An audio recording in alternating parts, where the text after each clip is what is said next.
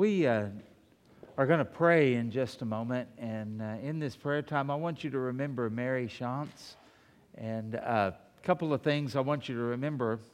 She is going to deliver a baby in about a month or so, maybe a little less than that, and her father passed away this morning, and they are in Illinois together as a family. So there's several things up there, and they just need the prayers of their church family this morning. So if you would do that, remember them as we pray together, okay? Let's go to the Lord in prayer. Father, it's one of the things that we will never fully comprehend, and that is the scope of life. In fact, it says in the Bible that it's but a vapor. And we don't know why some lives seem to be so long, some lives seem to be short, some lives seem to be just in between. But we do know one day we'll understand all of that better. And I thank you that in the meantime, that you have a heart for those who are grieving, those who are mourning. And Lord, I want to pray that you would comfort all of the grieving today. This day and other holidays seem to kind of bring out that.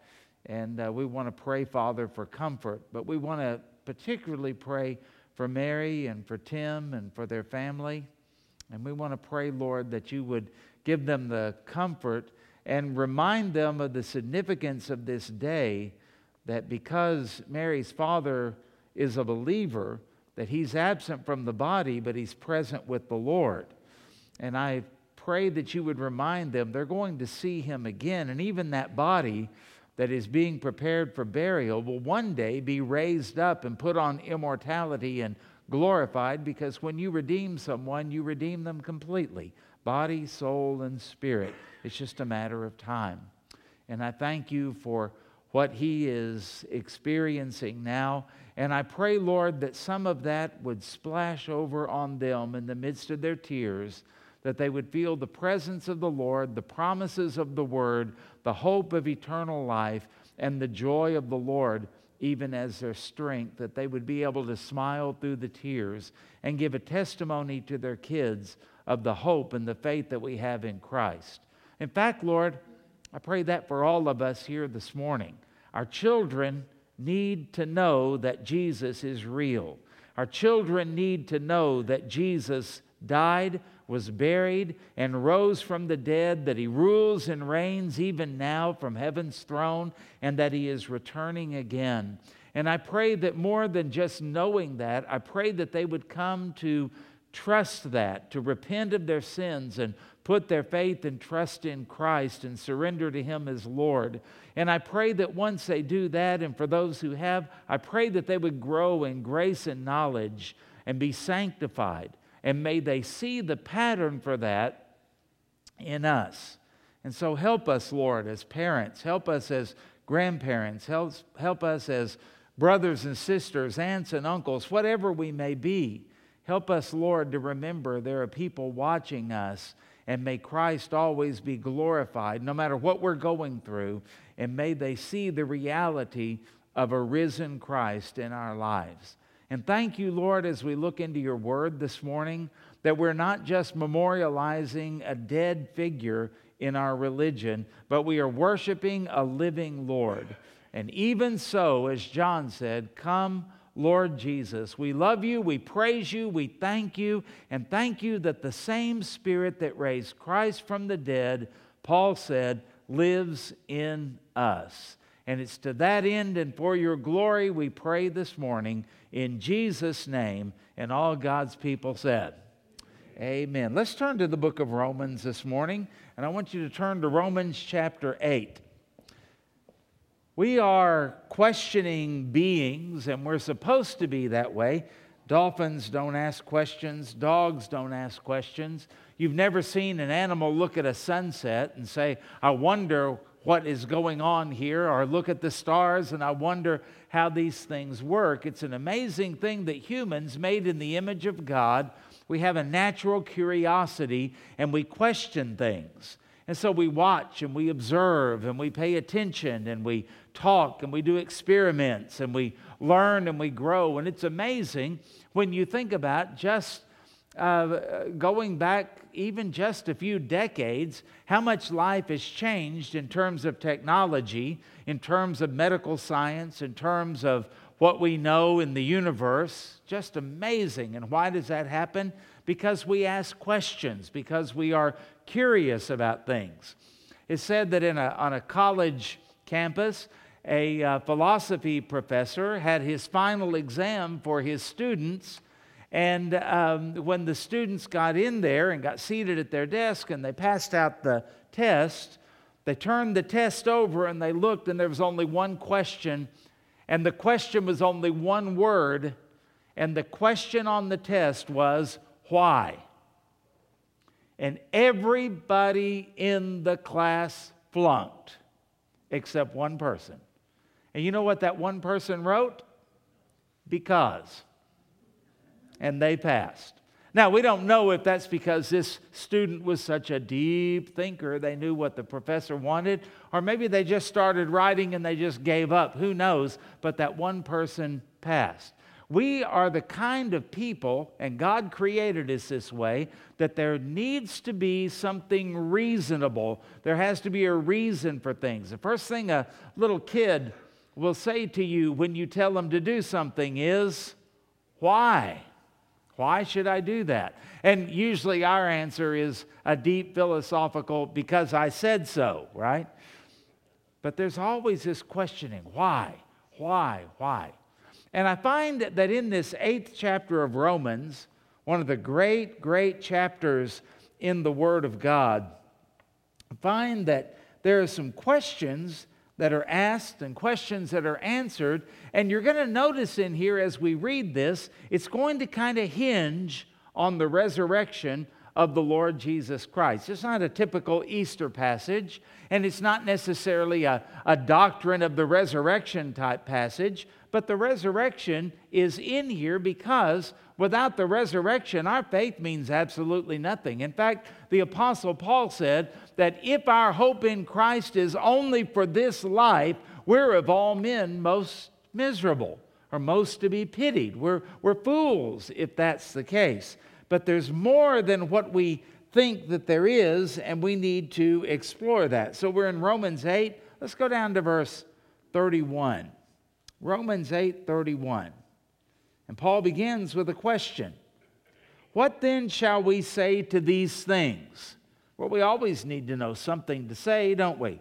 In fact, we're supposed to be ready to give a reason for the hope that lies in us. This is not just blind faith. This is not just check your brain at the door. This is reasonable. And Paul gives us some things to think about here. What then shall we say to these things? If God is for us, who can be against us? He who did not spare his own Son, but delivered him up for us all, how shall he not with him, with Christ, also freely give us all things, or everything we need for the plan of God? Verse 33. Who shall bring a charge against God's elect? It's God who justifies. And who is he who condemns? It's Christ who died, that perfect death, and furthermore is also risen, who is even at the right hand of God, who also makes intercession for us. Verse 35. Who shall separate us from the love of Christ? Shall tribulation, or distress, or persecution, or famine, or nakedness, or peril, meaning danger, or sword? As it is written, for your sakes we're killed all day long. We are accounted as sheep for the slaughter. That's out of Psalm 44, verse 22. Yet in all these things, or all these types of things, we are more than conquerors through Him who loved us. For I am persuaded that neither death, nor life, nor angels, nor principalities, nor powers, nor things present, nor things to come, nor height, nor depth, nor any other created thing shall be able to separate us from the love of God, which is in Christ Jesus our Lord. Somebody ought to say an amen to that. That is our hope. And why is that our hope? Because Jesus lives. Jesus is seated on the throne. Jesus is making intercession for us. And Jesus is going to return. Our hope is not founded in this life, and it is not stuck in this life.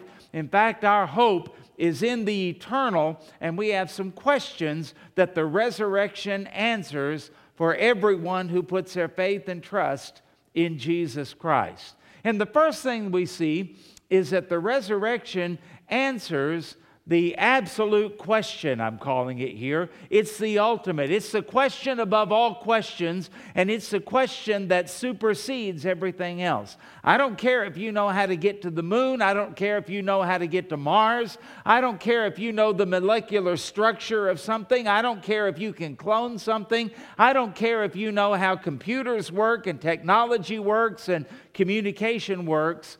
What does any of that matter if you can't get right with God and you die and spend an eternity in hell? You see, when Jesus talks about this, he says, don't fear those who can kill the body, but fear the one who can cast both body and soul into hell. And we don't hear enough about that, do we? There is an afterlife. It is appointed unto man once to die, and then the judgment. And so you know that because God has put eternity in your heart.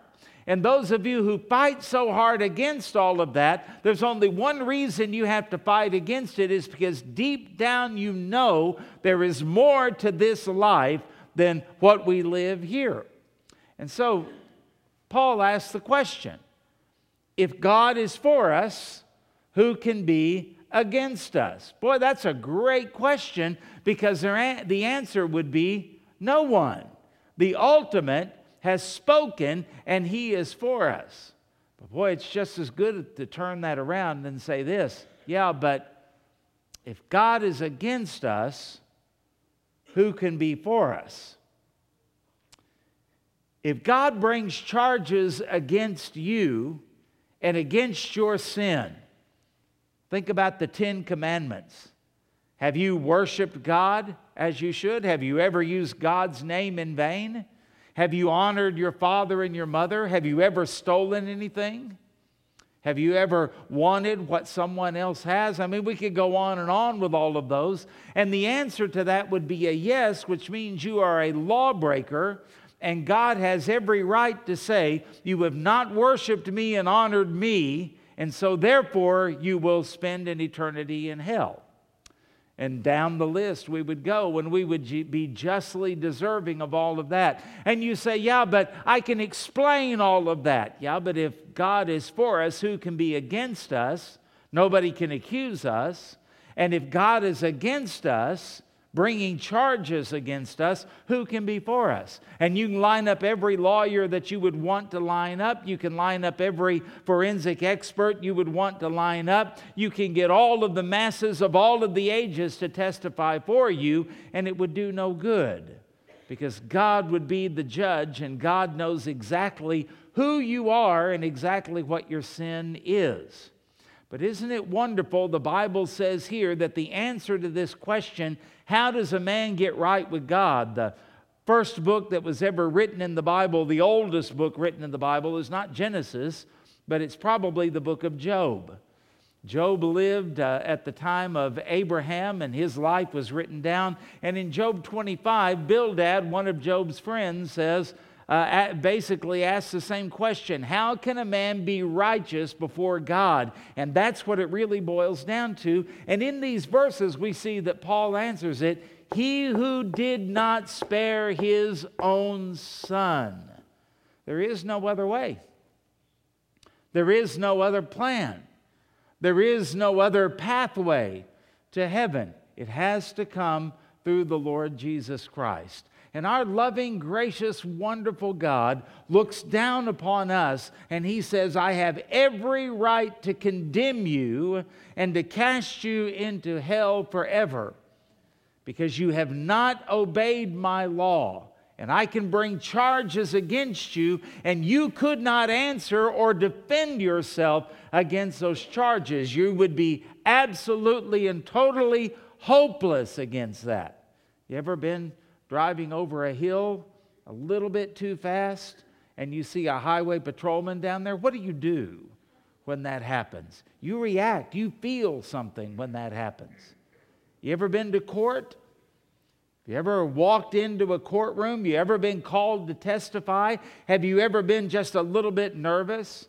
Have you ever had charges brought up against you in a court of law? You would not be nonchalant. You would not act like it's no big deal. Your heart would be beating faster. Your blood pressure would be up. Your palms would be a little bit sweaty. You're wondering what all is going to happen. You'd be nervous in front of that judge with his or her robe as they have the gavel and they pronounce things. Can you imagine what it would be like to stand before God Almighty, the one who knows everything about you and can bring any of that up, knowing not only what you have done or what you have not done, but even knowing the very motive behind everything that you say or think or do or don't do. In other words, you'd be totally defenseless. And this same God is the one who said, I demand a sacrifice. There must be justice, and the soul that sins, it must die. And that death would usher us into an eternal death in the afterlife, what the Bible calls the second death. But, listen, this same God says, and I will send my own Son to go to earth and become human, and He will live a perfect, sinless life, never failing to do what He ought to do, and always doing everything that He is called to do with righteousness, with the right motive, for the glory of God the Father. And then He will die on a cross, and I will punish Him in your place for your sin. And the worst part of the cross, as horrific as it was not the physical death. Now, don't discount that, because it was the most horrific way to die ever invented by man. In fact, have you ever heard of someone say, I was in excruciating pain? Did you know excruciating pain, that word is from the Latin meaning to be crucified? Ex out of cruciating, crucified. And to excruciate someone was to kill them on a cross. Jesus went through all of that. But what made Him shriek, what made Him cry out was, He who knew no sin became sin for us, that we might be the righteousness of God. And the full weight of God's wrath that would be upon you and everyone that has ever lived in hell for eternity was taken and concentrated and put on one man for 3 hours on a cross, and it was more than He could bear. It literally broke His heart. My God, why have you forsaken me? And then when the debt is paid, He said those wonderful words, it is finished. Think about that. The debt, your sin debt, freely, fully, totally, completely, absolutely paid for by His own Son. And God the Father says, if you want to be right with me, you trust in not what you do, because everything you do is imperfect, flawed, and sinful. But what my Son did is perfect, and He did it for you. And if you will trust in Him completely as the full payment for your sin and surrender to Him as Lord, I will take His righteousness and I'll put it on your account and make you a part of my family and give you the gift of eternal life with me forever, prepare a place for you in heaven, and above all of that, I will come and live in you and give you peace and power and acceptance and grace for the rest of your life here on this scarred, sinful earth. We have God with us, Emmanuel, and we also have God in us, the Holy Spirit. So, how does a man get right with God? That's what we're told here. He did not spare His own Son, and with that, He freely gives us all things we need for whatever we're going to go through in this life. Did you know God already knows what your tomorrows are? He already knows what you're going to go through that's going to bless you. He knows what you're going to go through that's going to break your heart. And He has already given you grace, and He has already given you power to make it through and to be a conqueror in that, because He has given you Himself. And we don't walk in our victory or victory we attain. We walk in His victory and the victory that He has attained for us. It answers that ultimate, that absolute question. And who is going to answer that? If God is for us, then who can be against us? And of course, the answer is no one, because God has given us His Son. He did not spare His own Son. That shows you the love of God for you. Look at the cross, not your circumstances. Don't look at how you feel. Don't look at what other people say. Don't look at what your position or your station or your circumstances are. Look to the cross and know. And number two, it answers the accuser. Paul says in verse 33, "Who shall bring a charge against God's elect?" Well, people do it all the time. You ever been misunderstood? You ever been falsely accused? Have you ever been rightly accused? That hurts, doesn't it? When someone brings something against you and you know you are guilty of all of that. Well, did you know that the Bible says you have someone who is accusing you constantly before God in heaven?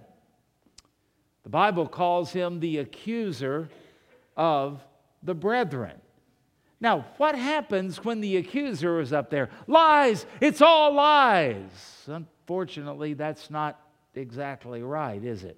Sometimes it's true, but a lot of times it's not.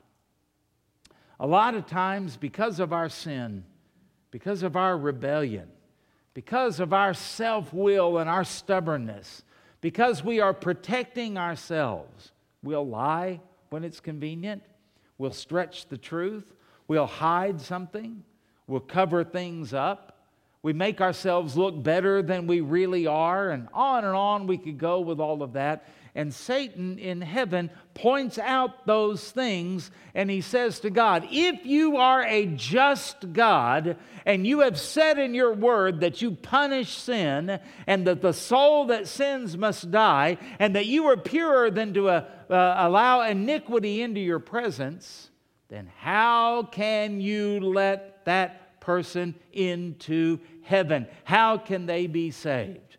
Well, that's a pretty serious charge. And it's really serious when it's right. When it's right. And because we are sinners, we would have to admit many times he's right.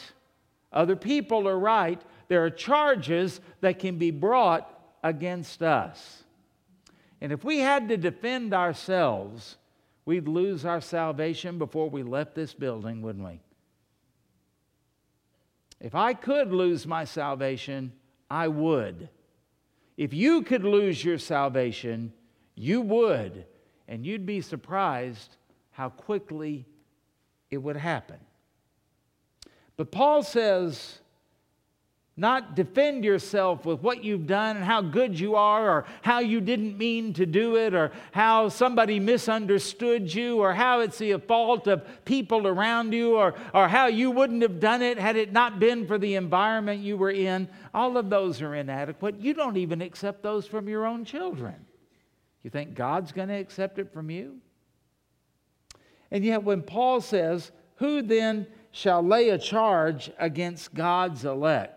Well, people try, and the devil tries, and God says, here's your hope. It is God who justifies. Who is he who condemns? Kind of like saying to the devil, who do you think you are compared to Christ? It is Christ who died, and furthermore is also risen, who is even at the right hand of God, who also makes intercession for us. You know, when the Bible says all have sinned and come short of the glory of God, that is true. And we can say amen to that, right? And we continue to sin. So what's our hope? Christ died, paid for our sin debt in full. Past sins, present sins, and future sins. And by the way, when He died, all of your sins were future sins, weren't they? You weren't even born yet. And He's at the right hand of God the Father making intercession for us. The devil's accusation are no match for Jesus defending you and praying for you and standing up for you with nail-scarred hands, saying, the debt has been paid in full, and the case is thrown out of court. Paul says it answers the accuser. All of those things that would come against you, all of those things that you indeed are guilty of, covered by the blood of the Lord Jesus Christ. And when God looks at you, He sees you through the blood of Christ, and He sees the righteousness of Jesus on your record book. The resurrection answers the accuser, the accusations of our enemy, the accusations of our foes, the accusations of those who would trip us up. And so Paul tells us in this passage that we can rest in what Christ has done because we serve a risen Savior. Revelation 12:10 tells us a little more about it. And I heard a loud voice in heaven saying, now the salvation and the power and the kingdom of our God and the authority of His Christ have come, for the accuser of our brothers has been thrown down, who accuses them day and night before our God. Who is he who brings a charge against God's elect? None less than Lucifer, than Satan, than the adversary, than the devil himself. And what is the answer to that? It's not you, it's not me, it's not our circumstances, it's not our performance. It's Christ Himself who died, who rose from the dead, who is at the right hand of God the Father. And with each accusation, He rises to our defense. He prays for us even before we go through our times of temptation, because we have a merciful Savior, a loving Savior, and we have a powerful Savior. Praise His holy name. That's a good answer. Who brings a charge? Satan. Who defends us? Jesus. And whenever anyone, including the devil, fights against God, I have no trouble picking the winner, because I know who it's going to be. Our God reigns and rules and is victorious. Here's another thing it answers. Number 3, it answers the adversary himself. Notice it says, who shall separate us from the love of Christ? Well, don't you know the devil would love to do that? And how does he try to do that? And what kind of tools would he use to do that? Well, Paul lists them here. Tribulation. You'd be surprised how many people are all gung-ho about Jesus until trouble comes. Then how could God allow this to happen to me? Hey, look at what Jesus went through. Compare that to what you've gone through, and then ask that question. Why do bad things happen to such good people? Well, you're assuming that you're good? There's no one good, no, not one, the Bible says. And again, you go back to the cross and you find the perfect Son of God bore the wrath of God. He was betrayed, He was beaten, He was spat upon, He was accused falsely, all of those things. How could that happen to Jesus? Because He was perfect and you're not. That's not a good question to ask. You're going to have tribulation in this world. And by the way, the word tribulation is the word in the Greek. It's thlipsis. It means pressure. And so a lot of times tribulation is not somebody hitting you with a whip. Sometimes it's just them making fun of you. It's losing a job for the cause of Christ. It's not fitting in with your family. It's pressure, and it's the stresses of life. Shall that separate us? And the implied answer is no. What about distress? We all have distressing times of life. Will that separate us from the love of God? The fact that you're going through distressing times, does that mean that God doesn't love you? No. Persecution. What about if our government turned on us? What if our neighbors and our co-workers turned against us and they began to burn down our houses of worship? If they begin to run us out of the towns and the cities and the villages where we live like they do in other parts of the world? If they pass legislation against us? If they forbid us to preach the Word of God? If they forbid us to teach our children that God created the heavens and the earth? Those types of things. Will that separate us from the love of God? And Paul saying no. Persecution or famine? What if we don't have enough to eat?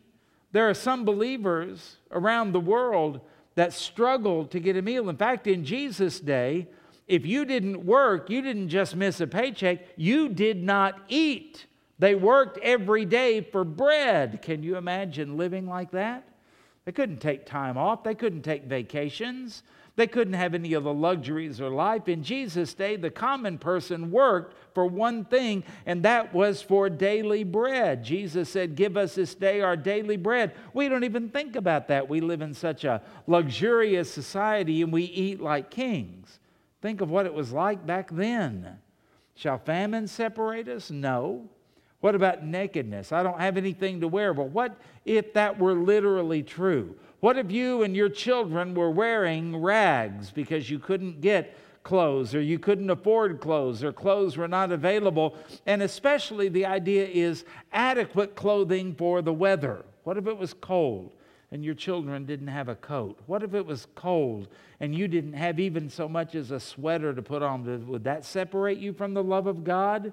Well, that would be one of the worst things you could go through. And so Paul lists that. And the answer is no. Or peril, meaning danger. Or sword. What about war? Does any of that separate you from the love of God?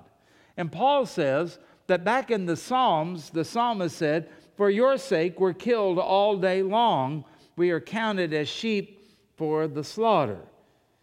And that Paul says in the New Testament, it's a little bit different. We're not just waiting for the slaughter. We're not just waiting to get this life over with, no matter how hard it may be. He says in verse 37, "Yet in all these things we are," and he uses the word huper-nike. The Nike is Nike. Does that sound familiar? You probably got tennis shoes or a t-shirt or something like that that says Nike on it. That's the Greek word for victory. That's the Greek goddess of conquering. And Paul uses that same word here, more than conquerors, huper-nike, huper-nike we might say, which means we are hyper-conquerors, super-conquerors. And how are we super-conquerors? Through Him who loved us. The word Satan, Hasatan in the Hebrew, it actually means adversary. He is against everything you do, everything you stand for, and he stands, and he and his demons stand in your way, and they use everything in life, especially the bad things, to try to get you to stumble, to fall, to trip up, and to trip up others when you fall. You've ever watched a pack of runners when they're running maybe in the Olympics and one falls and it causes 3 or 4 other people to fall, or those bicycle races, or maybe in NASCAR? That's the way it works. When you fall, other people tend to fall as well. And so if he can get you and other people to stumble and to fall through hard times, bad times, then you're going to have an effect on other people, and other people are going to have an effect on you. And so he is your adversary, and so he causes and he uses various circumstances. And notice of those things that were listed, from normal, everyday thing. Everybody has trouble. Everybody has some distress. But all the way to the extremes of persecution and war and famine and those type of things. He'll use anything he can. He'll take you any way he has to.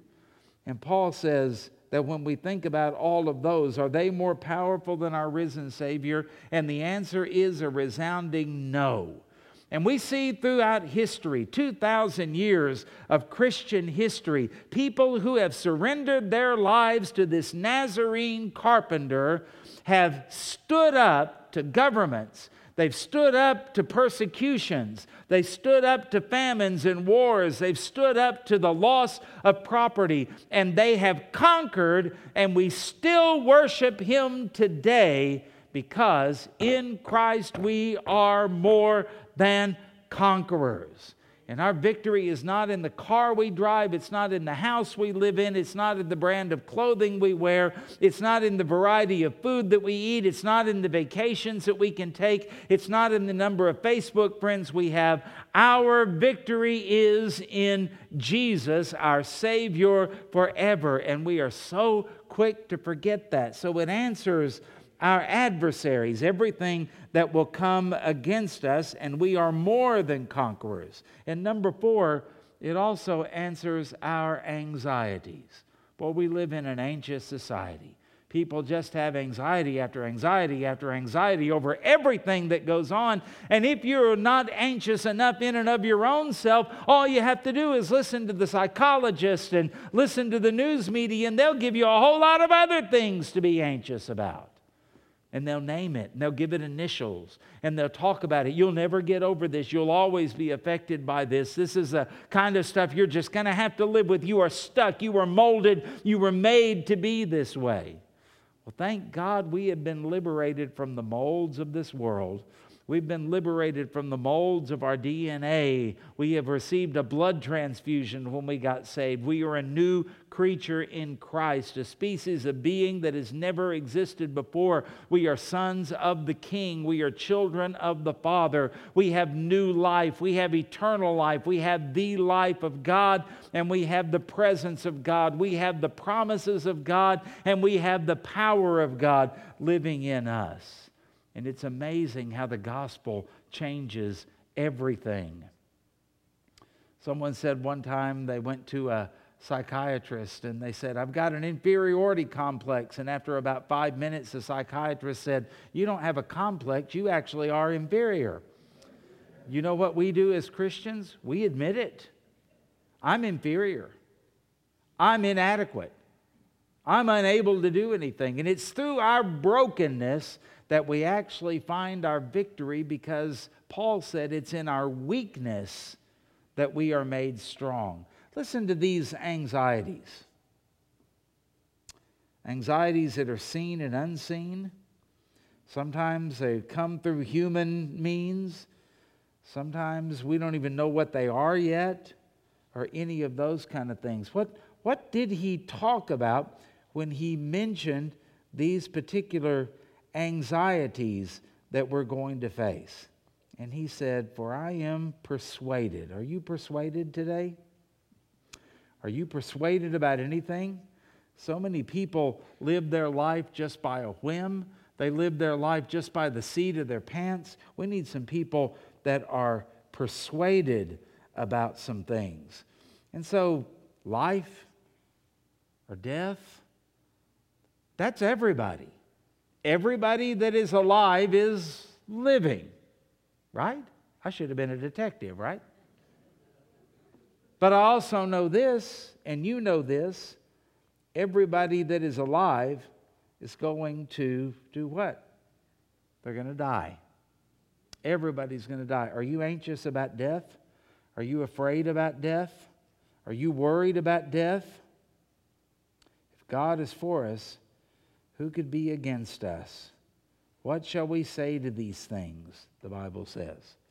Notice how he says in here, I'm persuaded that neither death, nor life, nor angels or principalities. You worried about the supernatural, the paranormal? A lot of people are. They're scared to death. They don't know what's happening. They don't know what's happening in the unseen world. Well, neither do we. But you know what we rest in? The devil's not sovereign. His demons are not sovereign. It's not as though, don't ever think that as you are putting on your armor and fighting your warfare, that you are the difference maker for God. No, you're not. You think God's in heaven going, oh, if only I could get Greg to do and fight his warfare, then I could really do something. Is that your theology? Because that's wrong. That's dead wrong. God is sovereign, not the enemy. Some of you are worried and you think that there is bad karma. I hear people say that. People write about it on Facebook. That is a Hindu mythology.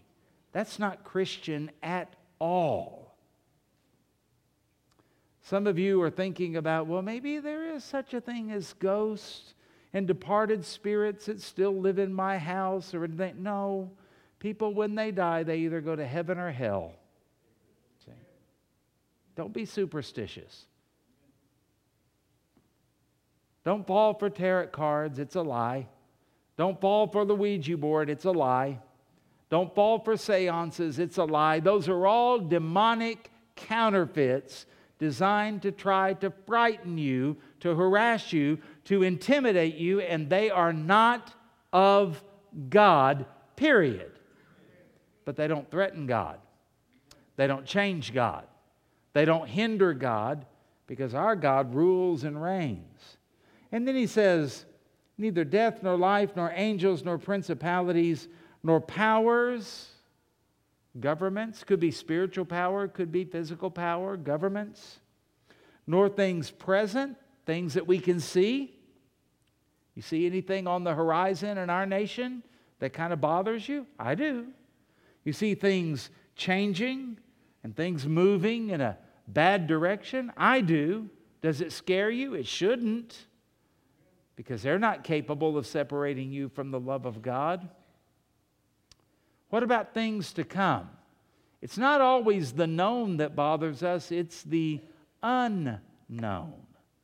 Boy, there are people, I can listen to some podcasts, some radio programs, and they can prognosticate what they think is going to happen, and that's more scary than what actually does happen. Isn't it? And they don't know. They don't know. And yet we are afraid and we panic on all of this. And none of this is able to separate us from the love of God. He says, nor any other created thing. Just in case he missed something, there's nothing that can separate you from the love of God. And I love that because it answers all of our adversities and our anxieties. All of these things are things that we worry about. These are all things that we would look at and we would go, well, what if? Well, what if? Well, what if? Well, don't you think? And look what's happening, and look what they're doing, and if we don't vote this way, and if this doesn't happen, oh, what's going to go on? I'll tell you what's going to happen. Jesus is going to come back.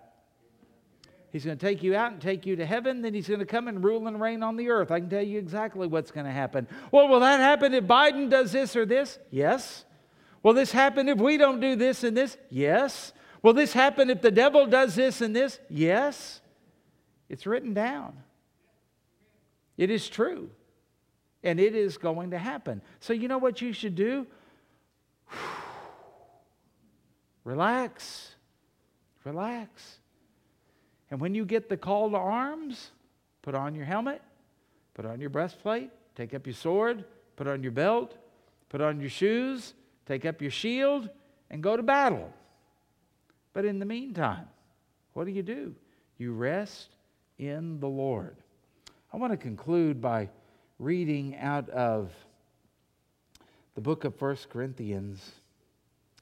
And I want you to think about what Paul is saying here as he really does give a defense of the resurrection of the Lord Jesus Christ.